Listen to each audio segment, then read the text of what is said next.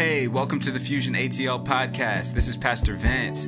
If you're not familiar with Fusion, we are the young adult ministry for Victory World Church in Norcross, Georgia. We meet every Tuesday at 7 p.m. Feel free to follow us on Instagram at Fusion ATL. I hope you enjoyed this message, and we look forward to seeing you soon. Hello. Good evening, Fusion. It's good to see you guys. It's good to see you guys. Maybe somebody online is paying attention. It's good to see you online. Man, this is still the best place to be on a Tuesday night, and I'm so excited to be here with you guys. Man, we have had a phenomenal few weeks here. Just at Fusion and at the church as a whole, our entire church has been in a series called Explicit. And man, if you have not been a part of our weekend services, I highly encourage you to go back and check out the messages because they've been phenomenal. Here at Fusion, we've been talking over the last few weeks about the life of Samson, right? And we had Pastors Israel and Sonia Piotr last week, and it was just great. And so if you haven't heard any of those messages, I highly recommend you go and check that out, whether you're watching online or you're here in the building. I highly recommend that. We're going to wrap up this series tonight with a slightly different direction, but it's still building on what we've been talking about. What we've learned about Samson is that he was living a sinful lifestyle. Like we've been examining this. Samson was called to be the leader of Israel. He actually was the judge of Israel. In the time after Moses and then Joshua passed, the leadership in Israel was handed over to judges that were called by God and led by God. And Samson was one of the judges, and he actually led Israel for 20 years. But from what we've learned, Samson was not the greatest leader. He was not a leader of high character, of high integrity. And so we really learned a lot more about what not to do by looking at Samson's life. That's what I started off the series saying, like, all right, as we dive into this story, as we dive into the life of Samson, it's more of a lesson on what not to do, how not to live your life, than it is on how to live your life. Because Samson had a great purpose. Each and every one of us has a great purpose, a very important purpose. But Samson let a lifestyle of sin and straying away from God keep him from living out the fullness of his purpose. And if we want to live out the fullness of our purpose, we got to do things a little different. Amen? Okay. You guys are a little low energy tonight. Okay, there we go. I know we were soaking for a while, in worship, but man, we ain't here now. But so, as I mentioned, man, Samson, we were learning pretty much what not to do. And last week with Pastors Israel and Sonia, we contrasted Samson and David. And there were two different heart postures, two different lifestyles with two very different results. And we learned that Samson was destroyed in his pursuit of the intensity of sin, while David was firmly established in his life and in his legacy in his pursuit of intimacy with God. They had two different things they were going after in life, and I would present to you that we have two different roads that we can go down in life. Sin is just rebellion from God. Sin is just doing our own thing. Sin is not living according to the word of God, according to the boundaries that God has set, and according to God's desires. But the other path is the path of life, the path of just living out the life that God wants us to live, living according to his ways. And we see, if you just look at the two lives of these people, I don't know how many of you guys are familiar with David, but would anybody in here prefer to have the outcome that David had over the outcome that Samson had? I would, right? So Samson, he died with his eyes gouged out and a building falling on him. David actually reigned as king, and though he wasn't perfect, he did so much for the kingdom, and God honored him. God gave him, and God said that he was going to give David an everlasting dynasty, that he would always have somebody on the throne, and ultimately that was fulfilled in Jesus Christ coming through the lineage of David, and Jesus Christ is king forever, and so David always has an heir on the throne because the Son of God came through his lineage. Man, I want a life like that, where after I'm gone, my relationship with God is still echoing into eternity. It's still affecting people and impacting people. Man, David wrote the Psalms. I need us to just lean into this for a second. This was somebody going about their everyday life. This was not, I'm going to write the book of Psalms for the Bible. That wasn't his goal. There was no Bible. There were collections of inspired writings, but it was not the Bible as we know it. But David, just out of the genuineness of his relationship with God, wrote the Psalms. When he was going through really difficult things, he was writing about God, about the character of God, crying out to God, still pursuing intimacy with God and closeness with God. When he was greatly blessed, he was writing psalms of celebration and thanksgiving to God.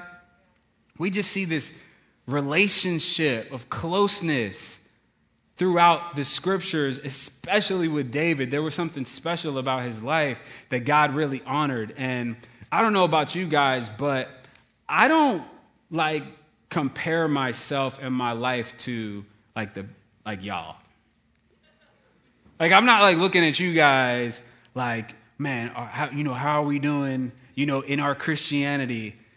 I'm looking at the Bible when I'm evaluating my life. And that's where I'm saying with Samson, you can learn some things not to do, but with David challenges me. Just off writing Psalms alone. If you think about your relationship with God and how much you've invested in ministering to God and about God, if you think about how much you've done, then you look at just the book of Psalms. It's there's not much comparison. Now, mind you, this is why he's fighting wars, being a whole king. And he documents his whole life. We have Psalms before he becomes king, while he's going through struggles, while he's on the run for his life. He's still writing to the Lord, connecting with God, sending up prayers to God, and wanting to live with a genuine relationship with God.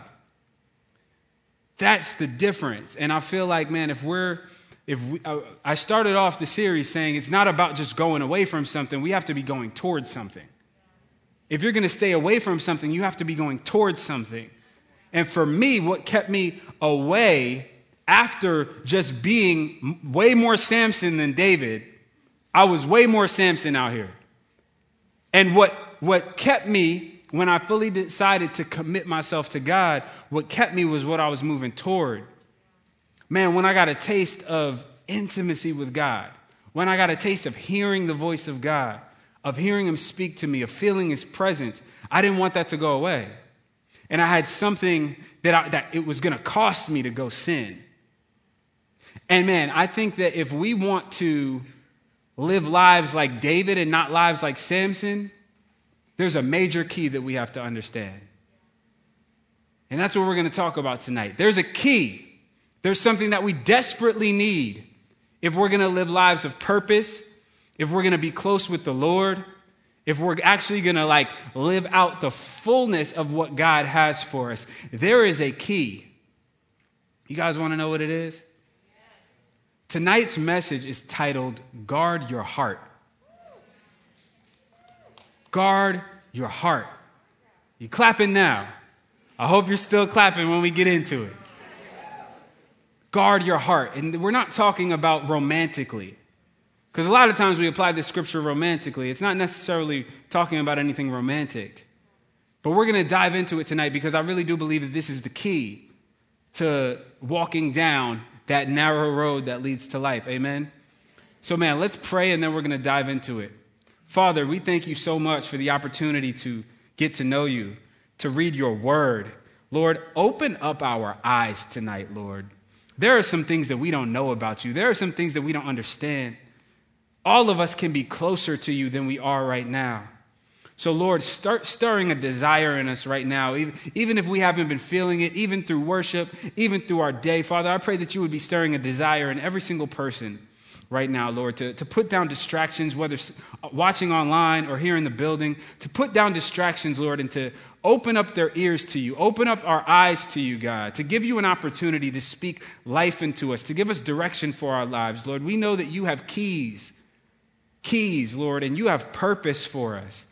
You have something important for us. You have important things for us. You have impact for us, influence for us. Lord, you created us for a reason, and if we don't get this piece right here, we can't live that out. And so we know that it's your desire that we have the wisdom that we need. We know it's your desire that we get this revelation, Lord. So make this plain to us, Lord. Explain it to us in our spirit, Lord, so that we don't walk out of here confused, Lord, but we walk out of here knowing what to do in our pursuit of you. In Jesus' name, amen. All right. So we're actually going to be reading from Ezekiel tonight. And I'm excited about it. This was during a time, hundreds of years after Samson, the Israelites were in exile, meaning they had been, after, they were given the promised land, brought out of Egypt, led through the wilderness, finally arrived in the promised land, and God gave them clear instructions how to operate when they got there. He's like, stay committed to me, stay close to me. Don't start acting like these other nations that are going to be surrounding you. Don't conform to their patterns and their ways. Don't start worshiping their gods. Don't take on their customs. I've called you apart to be close to me. Stay devoted to me. You will be my people. I will be your God. I've set you apart for myself to be my people. And so I want to bless you. I'm going to bless the work of your hands. I'm going to increase you guys financially. I'm going to increase your lineage. I'm going to make you guys a great people just because I want to and I love you. And what I want in return is commitment. Can you guys guess what the Israelites did? They didn't do it. They did not commit, much like most of us who know that God's called us, who know that there's a purpose for our lives, who know that God has good things for us, who know that God wants to bless us, but somehow we still find ourselves doing exactly what he told us not to do, being like the world around us, pursuing what the world is pursuing, worshiping the things that they're worshiping, being influenced much more by influencers than by Christ. Who's influencing you? Because that was their struggle. It was the influence. God had shown them all these things, done all these miracles, blessed them in so many ways, and showed himself to be powerful. The reason they were in the promised land is because he led them in battle when they were not the strongest army. Some of you guys, the reason why you're here tonight is because God brought you through some things that you wouldn't have been able to get through on your own. Amen. God helped you to avoid things that you didn't even know were coming at you. God slayed Goliaths in your life. God freed you from captivity and bondage of sin. But man, somehow we still have this fight for our hearts. And God was patient with them. Patient with them. Kept telling them, turn from your ways. Turn from your ways. Turn from your ways. Repent. Repent. Turn from your ways. Turn back to me. Turn back to me. I'm not playing with y'all. Turn back to me. But they wouldn't listen. They didn't take him seriously. So, finally, God is like, okay, I've had enough. Y'all got to pay for this because this is crazy. And it was bad. They were sacrificing their children. Because when he said, like, don't copy the nations around you, it wasn't just like, oh, don't wear long sleeve shirts, wear short sleeve shirts. It wasn't like that. It was, no, they do some vile things. They're sexually immoral. They just do whatever with their bodies. They sacrifice their children to these false gods. All this crazy stuff. And the Israelites started doing the same stuff. So finally, he's like, look, I got to save you guys from yourselves. And this has to be paid for. And so you guys didn't realize. See, this is what a lot of people don't realize is when you want to step outside of the boundaries of God, you're also stepping outside the covering of God. When you say, hey, I want to do my own thing, I don't need God, I don't believe in that, somebody else wrote that. That wasn't God. Okay. But then when things get bad, you're reaching out to that same God that somebody made up. And you want him to respond. You want him to be alive then. He's been alive the whole time. And this is what the problem was with the Israelites, is they weren't taking him seriously, no matter what he had done for them. And they wanted to continue to step outside the boundaries. So he's like, okay, you're stepping outside the boundaries. Now you're about to step outside the covering and see what happens. Because there have been nations that been wanted this land, that wanted what I gave you. Enemies that you have that have wanted to attack you, that I've been protecting you from, but you could do this on your own, right? You got this figured out. You got rich on your own. You're self-made. You were just grinding, right? Okay. You got a lot of wisdom. I see y'all out here, you're building your brand and all that. Okay. And you want to forget about me. Like I didn't do all this. Like I didn't cause the crops to grow up out the ground. Like I didn't create the ground that you walk on. Like I didn't put the breath that you breathe in your lungs. And so, okay, you're going to experience what it's like to be outside of the covering of God. And so they were taken captive, dragged out of Israel, dragged into other nations. Babylonian captivity, the Babylonian exile. Babylon, this empire, took over Israel, destroyed the temple, just ransacked the whole place, and now they're scattered.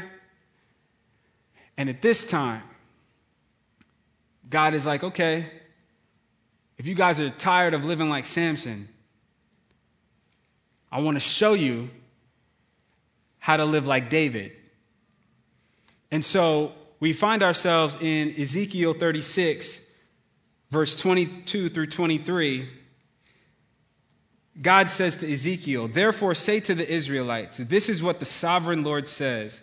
It is not for your sake, people of Israel, that I am going to do these things, but for the sake of my holy name, which you have profaned among the nations where you've gone. I will show the holiness of my great name, which has been profaned among the nations, the name you have profaned among them. Then the nations will know that I am the Lord, declares the sovereign Lord, when I am proved holy through you before their eyes. So the first thing that I would like to point out before we even get into the rest of it is just this piece right here. God is starting out by explaining why he's even about to help them. And he's saying it's not because you deserve it, but because I love everyone and I have a concern for my reputation. Because you guys are supposed to be my people, and you guys are out here looking bad because of your decisions. But because you guys are looking bad out here, it makes me look bad because the nations who are looking on you think that your God is weak and your God can't save you, not realizing that I have allowed this to happen because you guys have not acknowledged and honored me. So, for the sake of my name, I'm about to do some things through your life, and I'm about to bless you. And so, the first thing I want us to understand and write down is God wants to build a reputation for himself through the lives of his people. And this is important for us to understand that it's not just about us. God blessing us is not just about us. God saving us is not just about us. God wants everybody to know about his goodness. God is good. So regardless of how badly we've sinned, regardless of how badly we've messed up, God wants to display his goodness to the world through redeeming us, through restoring us. And that is why he even does it. So I want us all to understand how you live affects how people think about the God you serve. That was the challenge. God is saying, you guys are messing up my reputation. How you're living is affecting how people think about me. Because when you go out here and you just copy what everybody else is doing, how do I look when my own people prefer the world to me? We've been talking about all these things, right? We've been talking about sex, drugs, all these things. Man, how does God look when God's people are pursuing the dead things of the world over the life that he's offering and calling ourselves his people? We have to understand, man, that God wants to build a reputation for himself in other people's eyes through the lives of his people. So it's not always just about us. So when you call yourself a Christian, your life becomes evidence in the case for God in people's minds. It's just how it works. A lot of us, we want it to just be like, all right, man, my relationship is my relationship. How I deal with God is how I deal with God. I've heard that so many times. Yeah, man, it's just, it's between me and God. God understands me. God knows my heart. God knew their heart, and he was very displeased.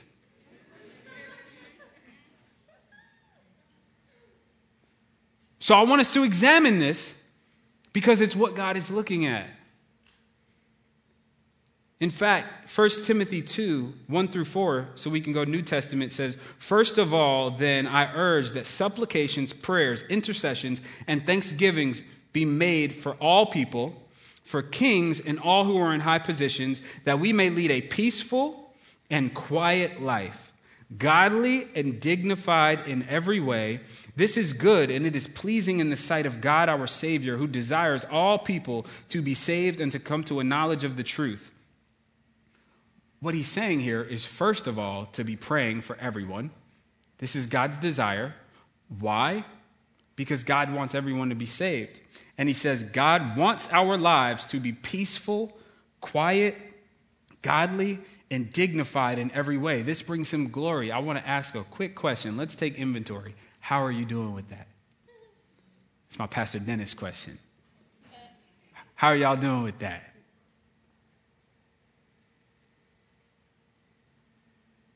Is your life peaceful, quiet, godly, and dignified in every way?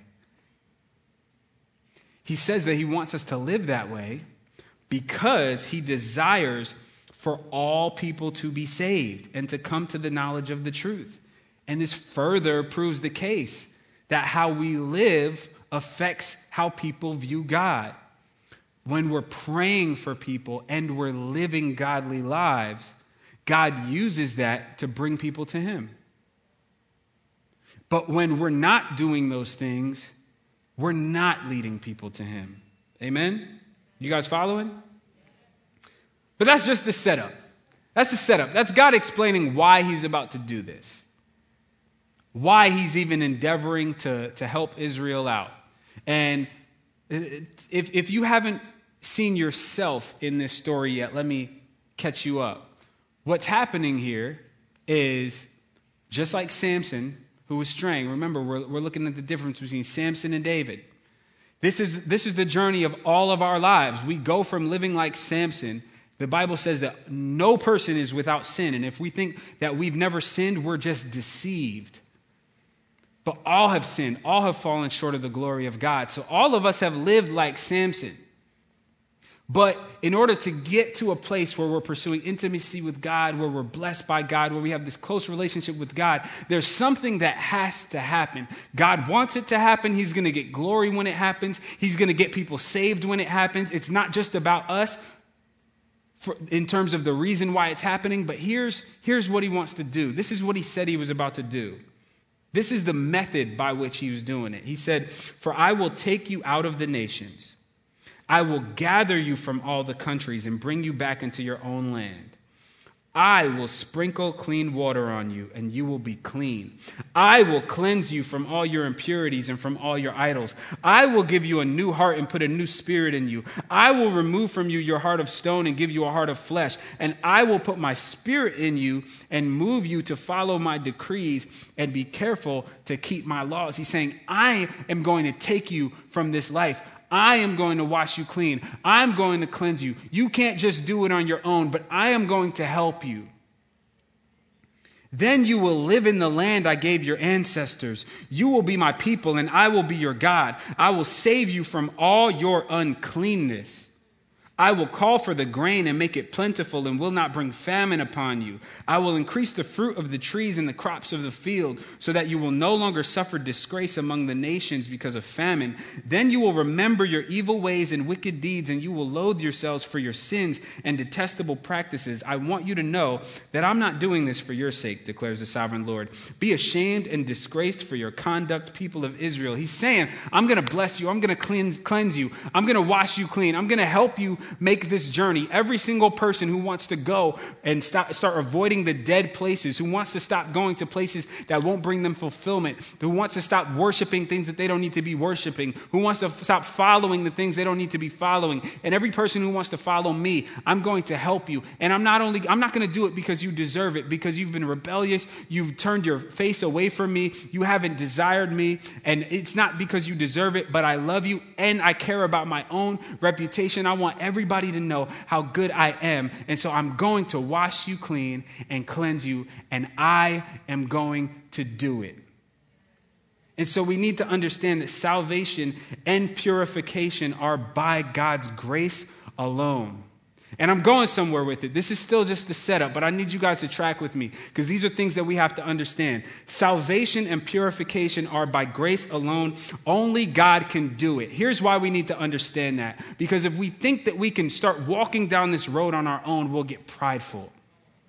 If we think that we can become this David-like person on our own, where we become prideful or we become deceived. When you think that you can do it on your own and just based in your own efforts, you are either going to live defeated or you're going to be delusional. Because you're either going to see that you can't, and you're going to live every day seeing how short you come up, how you actually can't meet the standard of God on your own, how you actually can't wash yourself clean. You can't change your mind. You can't transform yourself. You can be defeated, or you can get prideful and delusional and actually think that you're better than you are. That's how the Pharisees got. This is how we get Christians who are more like the Pharisees who hated Jesus than like Jesus himself. Because the Pharisees had it all together. They knew the whole scriptures. They knew everything, but they couldn't recognize God when he was standing in their face. But they were so proud of all the things that they did. They were so proud of all the ways that they could pray, of all the authority that they had, of all the status that they had, of the respect they had of the people. But they were so far from the heart of God. And if we don't understand that it's just God's grace, we don't deserve it, and we can't do it on our own. If we don't understand that, we won't actually ever get to the right place. We have to understand this. We can't walk around with this mentality of thinking, man, we can just clean up our lives on our own. Some of you guys, man, have heard this series and you're like, you know what? I have been walking up to these dead places like Samson was. I have been giving into Delilah and these spiritual attacks. But you know what? I'm going to do better. And I want you to just wait a second. And I want you to get this key. Because if you don't understand this, it's not going to go the way that you want it to go. But if you get this, what God is promising is definitely going to happen. And so we have to understand these things. We need to look at how many times God takes ownership of the process. I want us to put it up on the screen. He says, I am going to do these things. I will sprinkle clean water on you. I will cleanse you from all your impurities and from your idols. Some of you guys have been wondering, how is this going to happen? I can't even imagine it. I can't even picture it. How am I going to change? God says, I will give you a new heart and put a new spirit in you. I will remove from you your heart of stone and give you a heart of flesh. I will put my spirit in you and move you to follow my decrees and be careful to keep my laws. I will be your God. I will save you from all your uncleanness. I will call for the grain and make it plentiful. I will increase the fruit of the trees and the crops of the field. He's going to do it.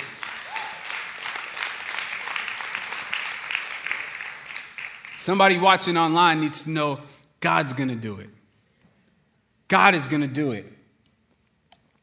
Only He can do it, and He's promising that He will do it. But here's the key. I've been saying there's a key. Here's the key to actually getting different results in your life. Here's the key to going from being like Samson to being like David. Here's the key to going from just the intensity of sin to intimacy with God. It's in verse 26 through 27. He says, I will give you a new heart and put a new spirit in you. I will remove from you your heart of stone and give you a heart of flesh.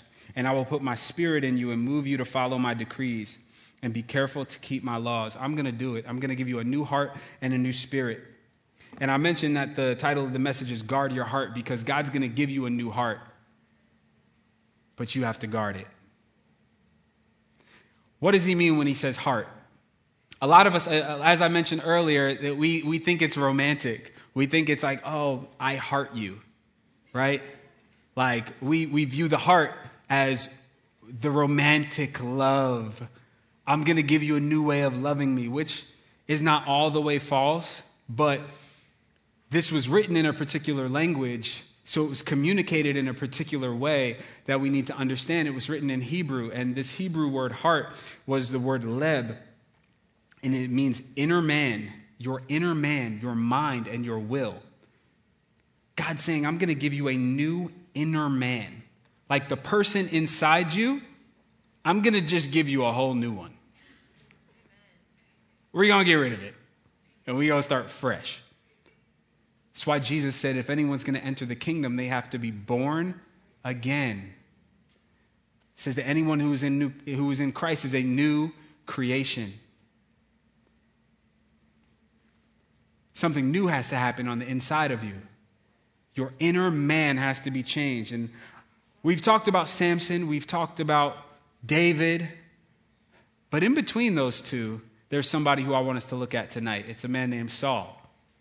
3 years after Samson died, Saul was born. And in between, the last judge of Israel, before Saul became king of Israel, after Samson, the last judge of Israel was a prophet named Samuel. And when Samuel was a strong prophet, he was a great leader, but he had sons, and his sons didn't have good hearts. They didn't have high character. And so people are like, Samuel, we love you, but who's going to take over? Because your sons are terrible. We want a king. We need a king. Samson was going crazy. Now we've had some good leadership, but you know what? Like all the other nations around us, they have a king. We don't have a king. So Samuel goes to God and he's like, man, the Israelites are asking for a king. Don't they know that you're the king? Don't they realize that you're our king? And God's like, they don't realize this. And they're not rejecting you, they're rejecting me. They're not just rejecting your sons, they're rejecting me. They don't want to establish me on the throne of their hearts. They want to be like everybody else. They don't want to let me reign. So we're going to give them a king. And God chooses a man named Saul to be king. And so we see in 1 Samuel 10, verse 1, it says, Then Samuel took a flask of olive oil and poured it on Saul's head and kissed him, saying, Has not the Lord anointed you ruler over his inheritance? Skip down to verse 9. It says, As Saul turned to leave Samuel, God changed Saul's what? Heart. And all these things were fulfilled that day. So when Samuel told Saul that he was going to be king, he was like, so some things are about to happen, and God's actually going to make you into a whole new person for what he's calling you to do. And I want you guys to know that that really is the means by which God gets anything done through your life. That's what we have to understand. That if we want to go from Samson to David, we need a heart change. We need to be changed on the inside. It's not just about works. God has to change who we are. And he will change who we are. And so if you are still the same person from the day you got saved to now, there's something missing. And I would question, have you given yourself to Jesus for real? Because God will give you a new heart. When God invites you into the kingdom, when God calls you and establishes you in purpose, offers you salvation, he says, this is guaranteed. I will give you a new heart. I'll put my spirit within you, and I'll give you the ability to even follow my commands. But here's where things got messy for Saul.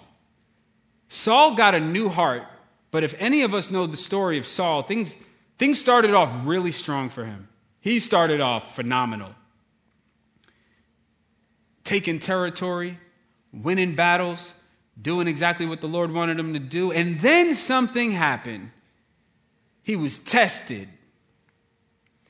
Given the opportunity to not follow what God had ordained. So God had separated what kings do and what priests do. And there was a time when they were about to go into battle and some sacrifices needed to be made, and they needed an answer from God, and Samuel hadn't gotten there yet. Samuel was the one who makes the sacrifices. Kings don't do that. But Saul, because he had gotten comfortable, he started off not even being qualified. Then he got comfortable. He started off with needing to be a whole new person to even do what God was calling him to do. Not having the qualifications, not having the abilities, not being the strongest leader.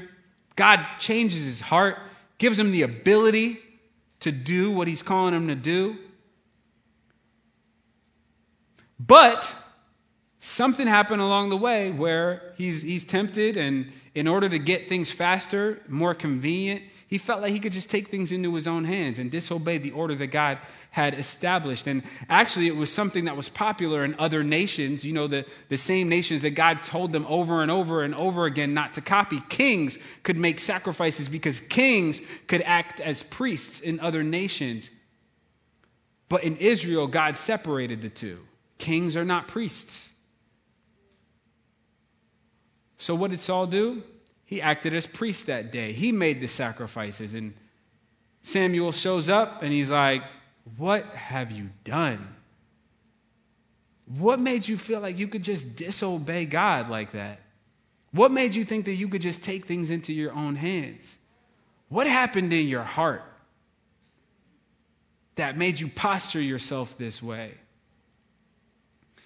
And here's what I learned, because I was asking, as I was putting together the message, I was really asking God, okay, God, we're talking about getting a new heart.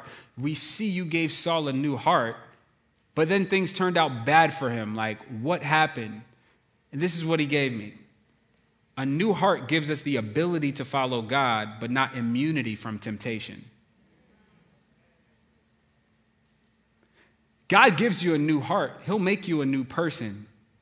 And that is what even gives you the ability to follow him and the ability to walk this life out, the ability to stay away from the things you don't need to be around, the ability to say, you know what, I'm not going to live like the world around me, the ability to say, you know what, I'm going to break free from this addiction, the ability to say, man, I'm going to live pure. I'm going to live radically committed to God. And that new heart gives us the ability to do it, but it doesn't make us immune from temptation. We all have to navigate temptation. And this is why the heart that God gives us has to be managed and protected. Proverbs 4:23 says, watch over your heart with all diligence, for from it flow the springs of life. Another translation says, from it flow all the issues of life. Everything that happens in your life starts in your heart. It starts in your inner man, who you are on the inside. And God wants to shift that. God will change that. Some of you guys are in here and you haven't been walking with Jesus. And I'm telling you that God can actually and has to change who you are on the inside for you to actually live a different life. And he's willing to do it. And some of us have experienced that. But now where we're at is this place right here where we have to watch over it with all diligence. We have to guard it with vigilance. We have to guard it in a committed way. We have to guard it intensely.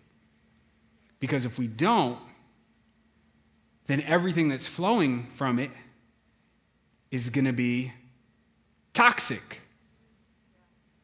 When we don't guard it and keep it pure, we don't guard it and keep it godly, we don't guard it and keep it holy, we let just anything in and influence us and affect us, it starts affecting every area of your life. And then it's going to be very difficult for you to stay away from what you wanted to stay away from. And you wonder how you get back into the same place. It's because something is going unguarded in your life.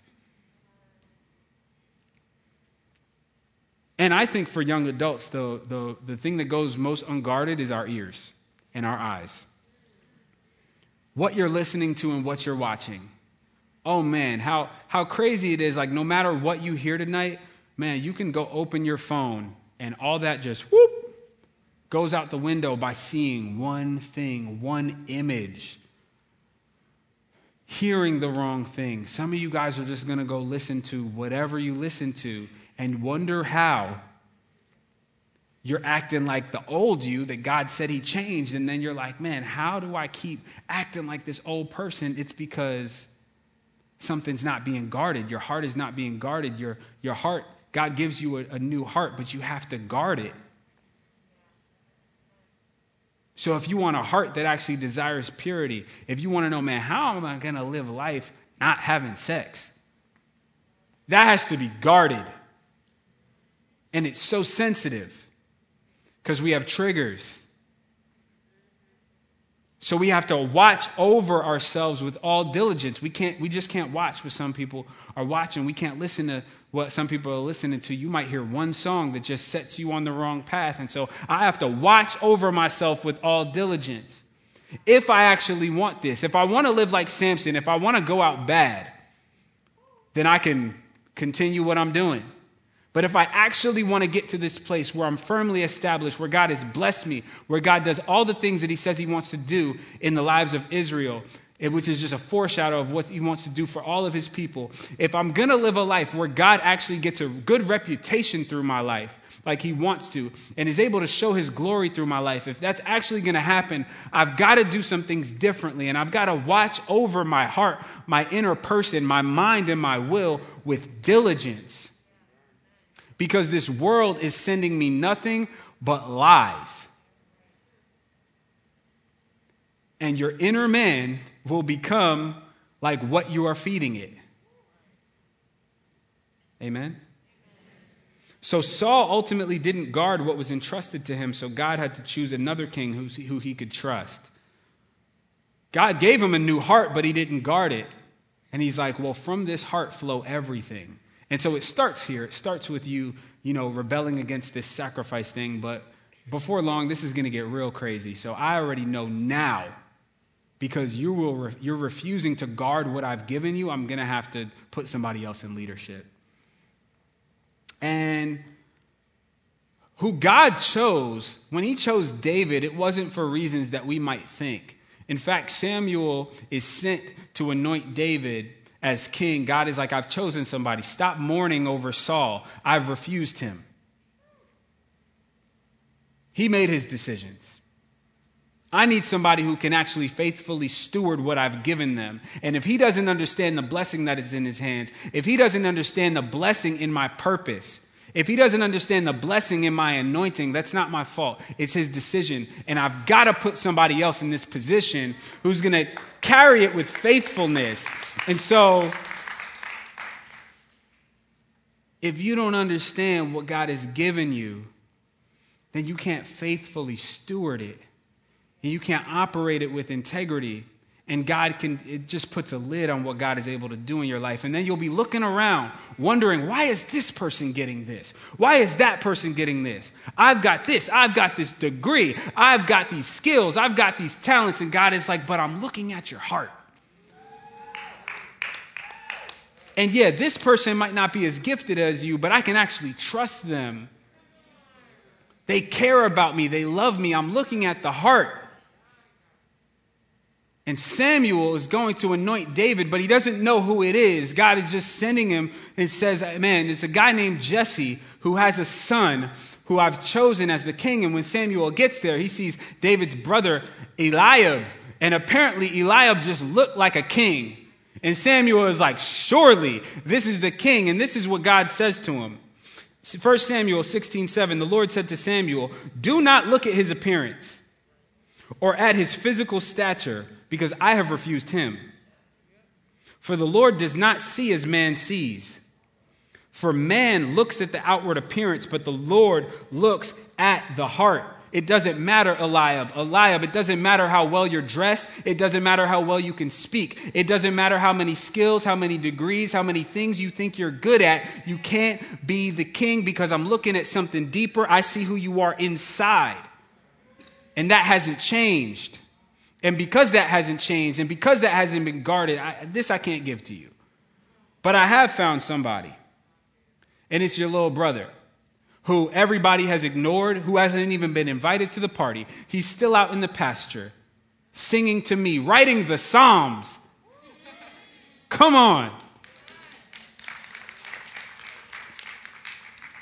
Your private life. Your private life. Your private life. Your private life. Somebody needs to understand this. Your private life is what God is looking at. Your private life. God's saying, I don't see how man sees. I'm not even counting the things that you're counting. You looked at Eliab and really thought he was king. And you're the prophet. You don't see it. I'm looking at the heart. And David understood something that apparently a lot of other people were having a hard time getting. And it was this one key that gave him such phenomenal significance in human history. I mean, who has a story like David except for Jesus? Like, Jesus is the greater David. But man, David, even though he messed up, boy, his life is hard to match up to. And he understood something. And we see it in Psalm 19:14. David said, let the words of my mouth and the meditation of my what? Heart be acceptable in your sight, O Lord, my strength and my redeemer. He said, let what I'm thinking about on the inside be pleasing to you, be acceptable to you. Let who I am on the inside be pleasing to you, God. And God saw that. And so in a world full of Sauls, God is looking for somebody who cares about that. And we want purpose, we want significance, we want purity, we want all these things, man. God just wants commitment. That's where it starts. Somebody who's going to say, man, God, I want what you have for me, and I'm actually willing to guard it. God is looking at hearts. It's all through Scripture. I want to read a few scriptures that talk about the Lord looking at hearts. 2 Chronicles 16:9 says, the eyes of the Lord range throughout the earth to strengthen those whose hearts are fully committed to him. God is looking through the whole earth for what? Hearts.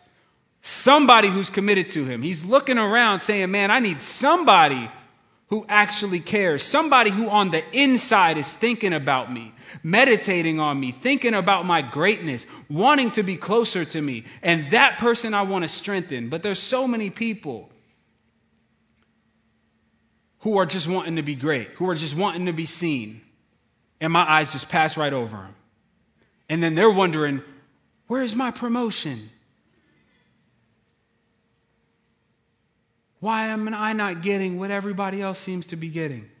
God's eyes are passing over your heart.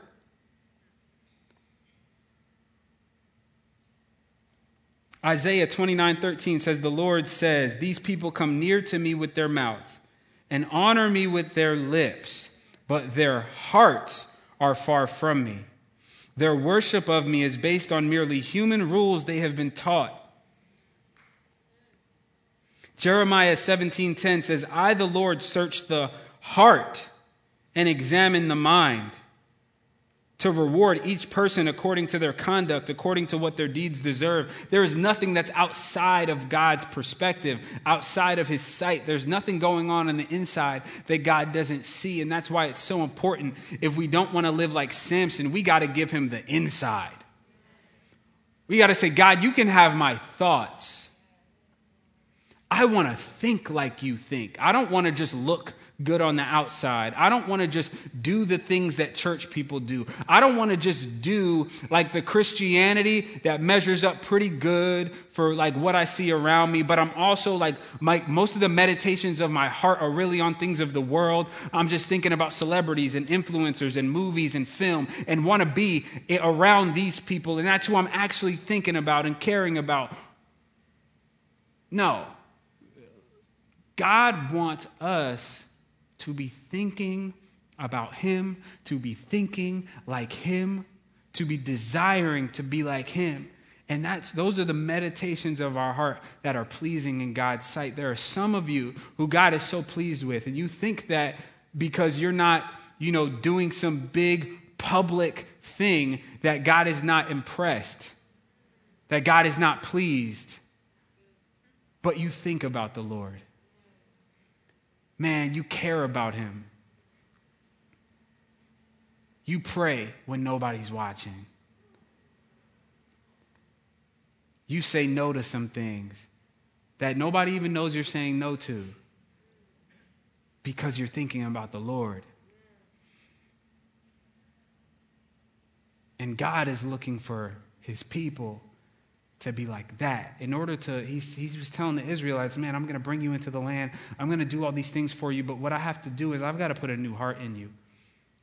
But here's your part. You're going to have to guard it.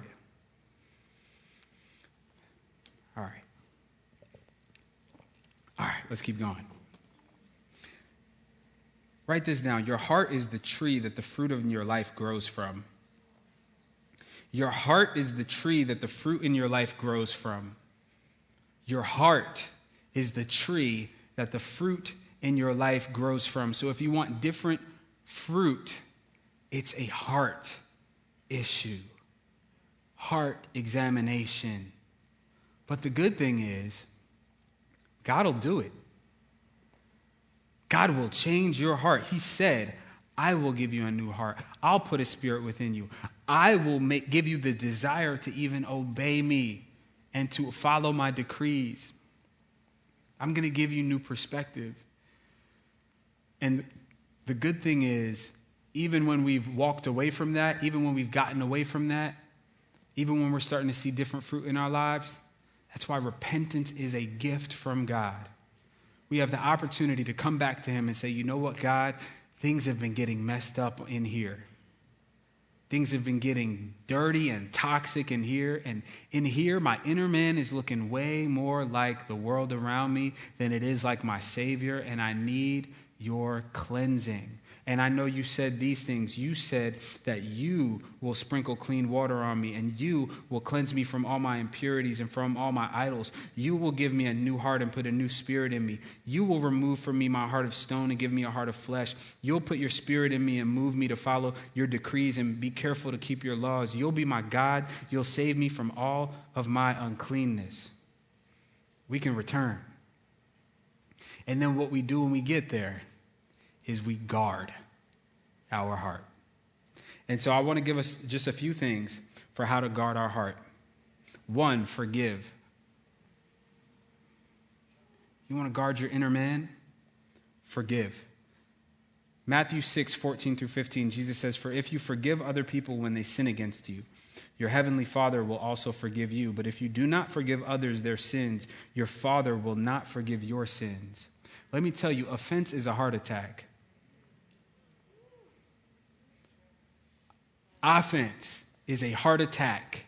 It is an attack against your heart. And it will keep you from right standing with God. How many of us want to be forgiven by God? It's so hard to forgive other people, though. It's so, because there are just things, man, that it's so hard to forgive. But God is saying that he can do it.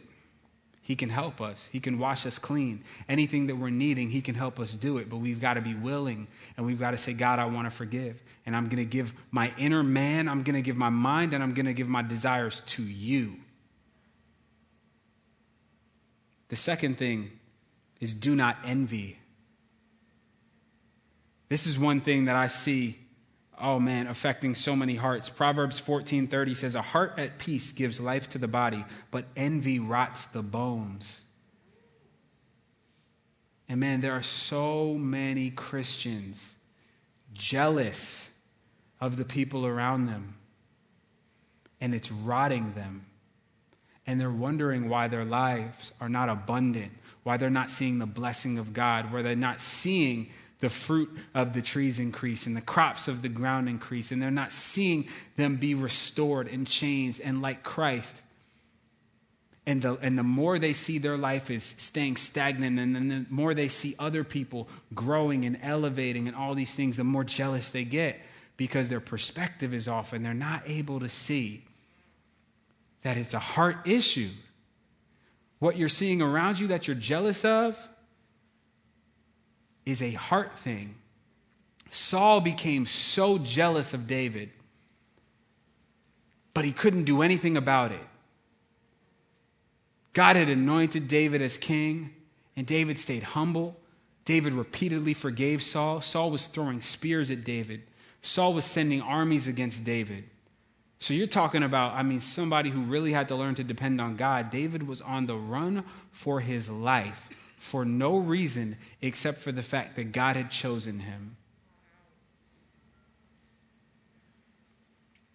And yet he's the person saying, man, let what I'm thinking on the inside be pleasing to you, God, even in the midst of this.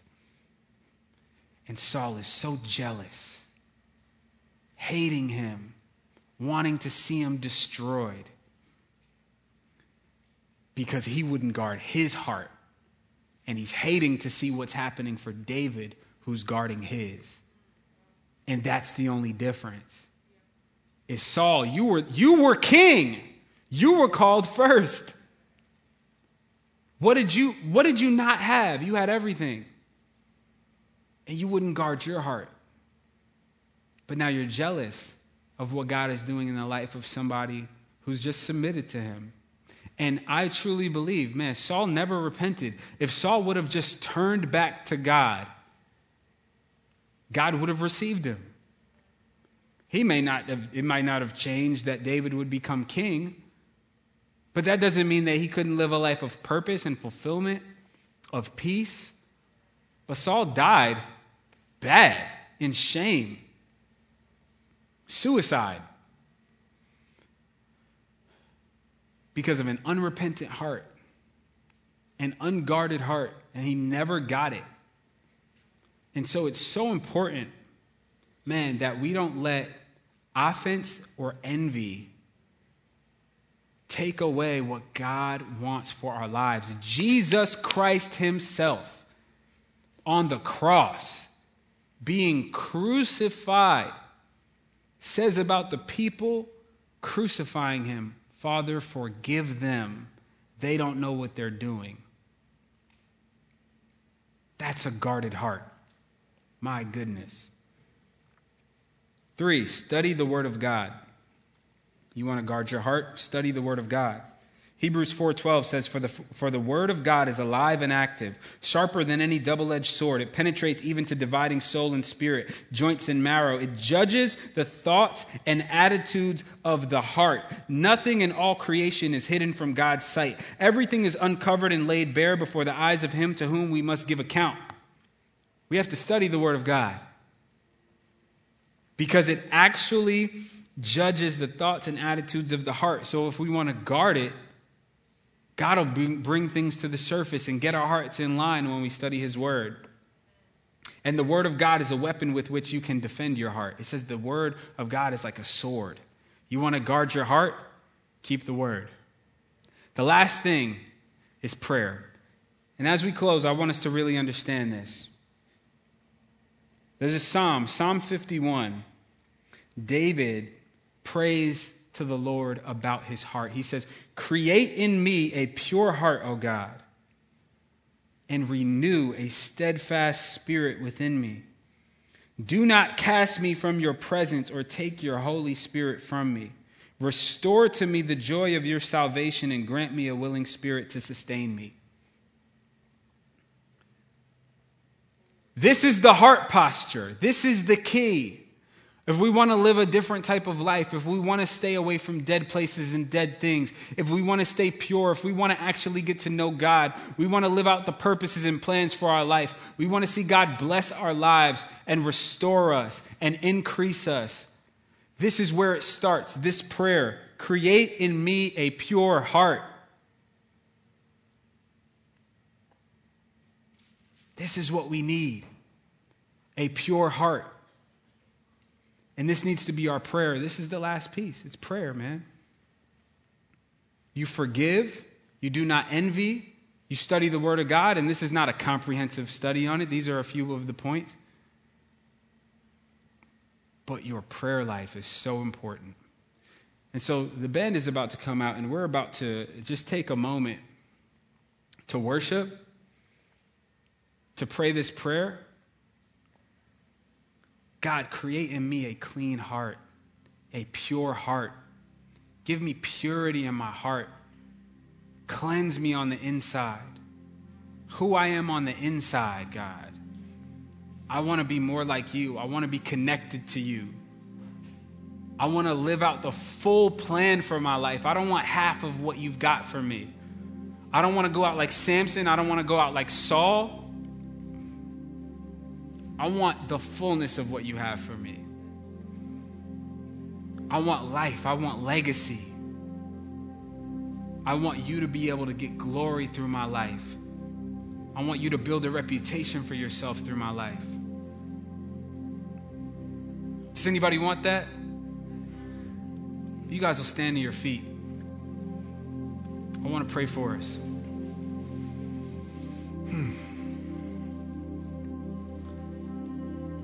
Father, I thank you so much for all of your children in here, God. Lord, we want more of you. Create in us a clean heart, God. Make us new, refresh us, restore us, cleanse us. You said you're faithful to do it. You'll sprinkle clean water on us, Lord, and you'll cleanse us. You'll save us and rescue us from all of our uncleanness. So, Lord, as we worship you, Father, I pray that this is the desire and the cry of our hearts, each and every one of us, God, for you to renew our spirit, renew a steadfast spirit in us, Lord, a spirit that can endure the challenges of life and continue to desire you and go after you. Lord, have your way in our hearts. In Jesus' name. Hey, thank you for listening. We're so glad to have you as a part of our community. If you want to get connected any further, please visit fusionatl.org. You can get plugged into a small group there, and you can also send in a prayer request so that we can pray for you. Once again, thanks for listening, and thanks for being a part of Fusion ATL.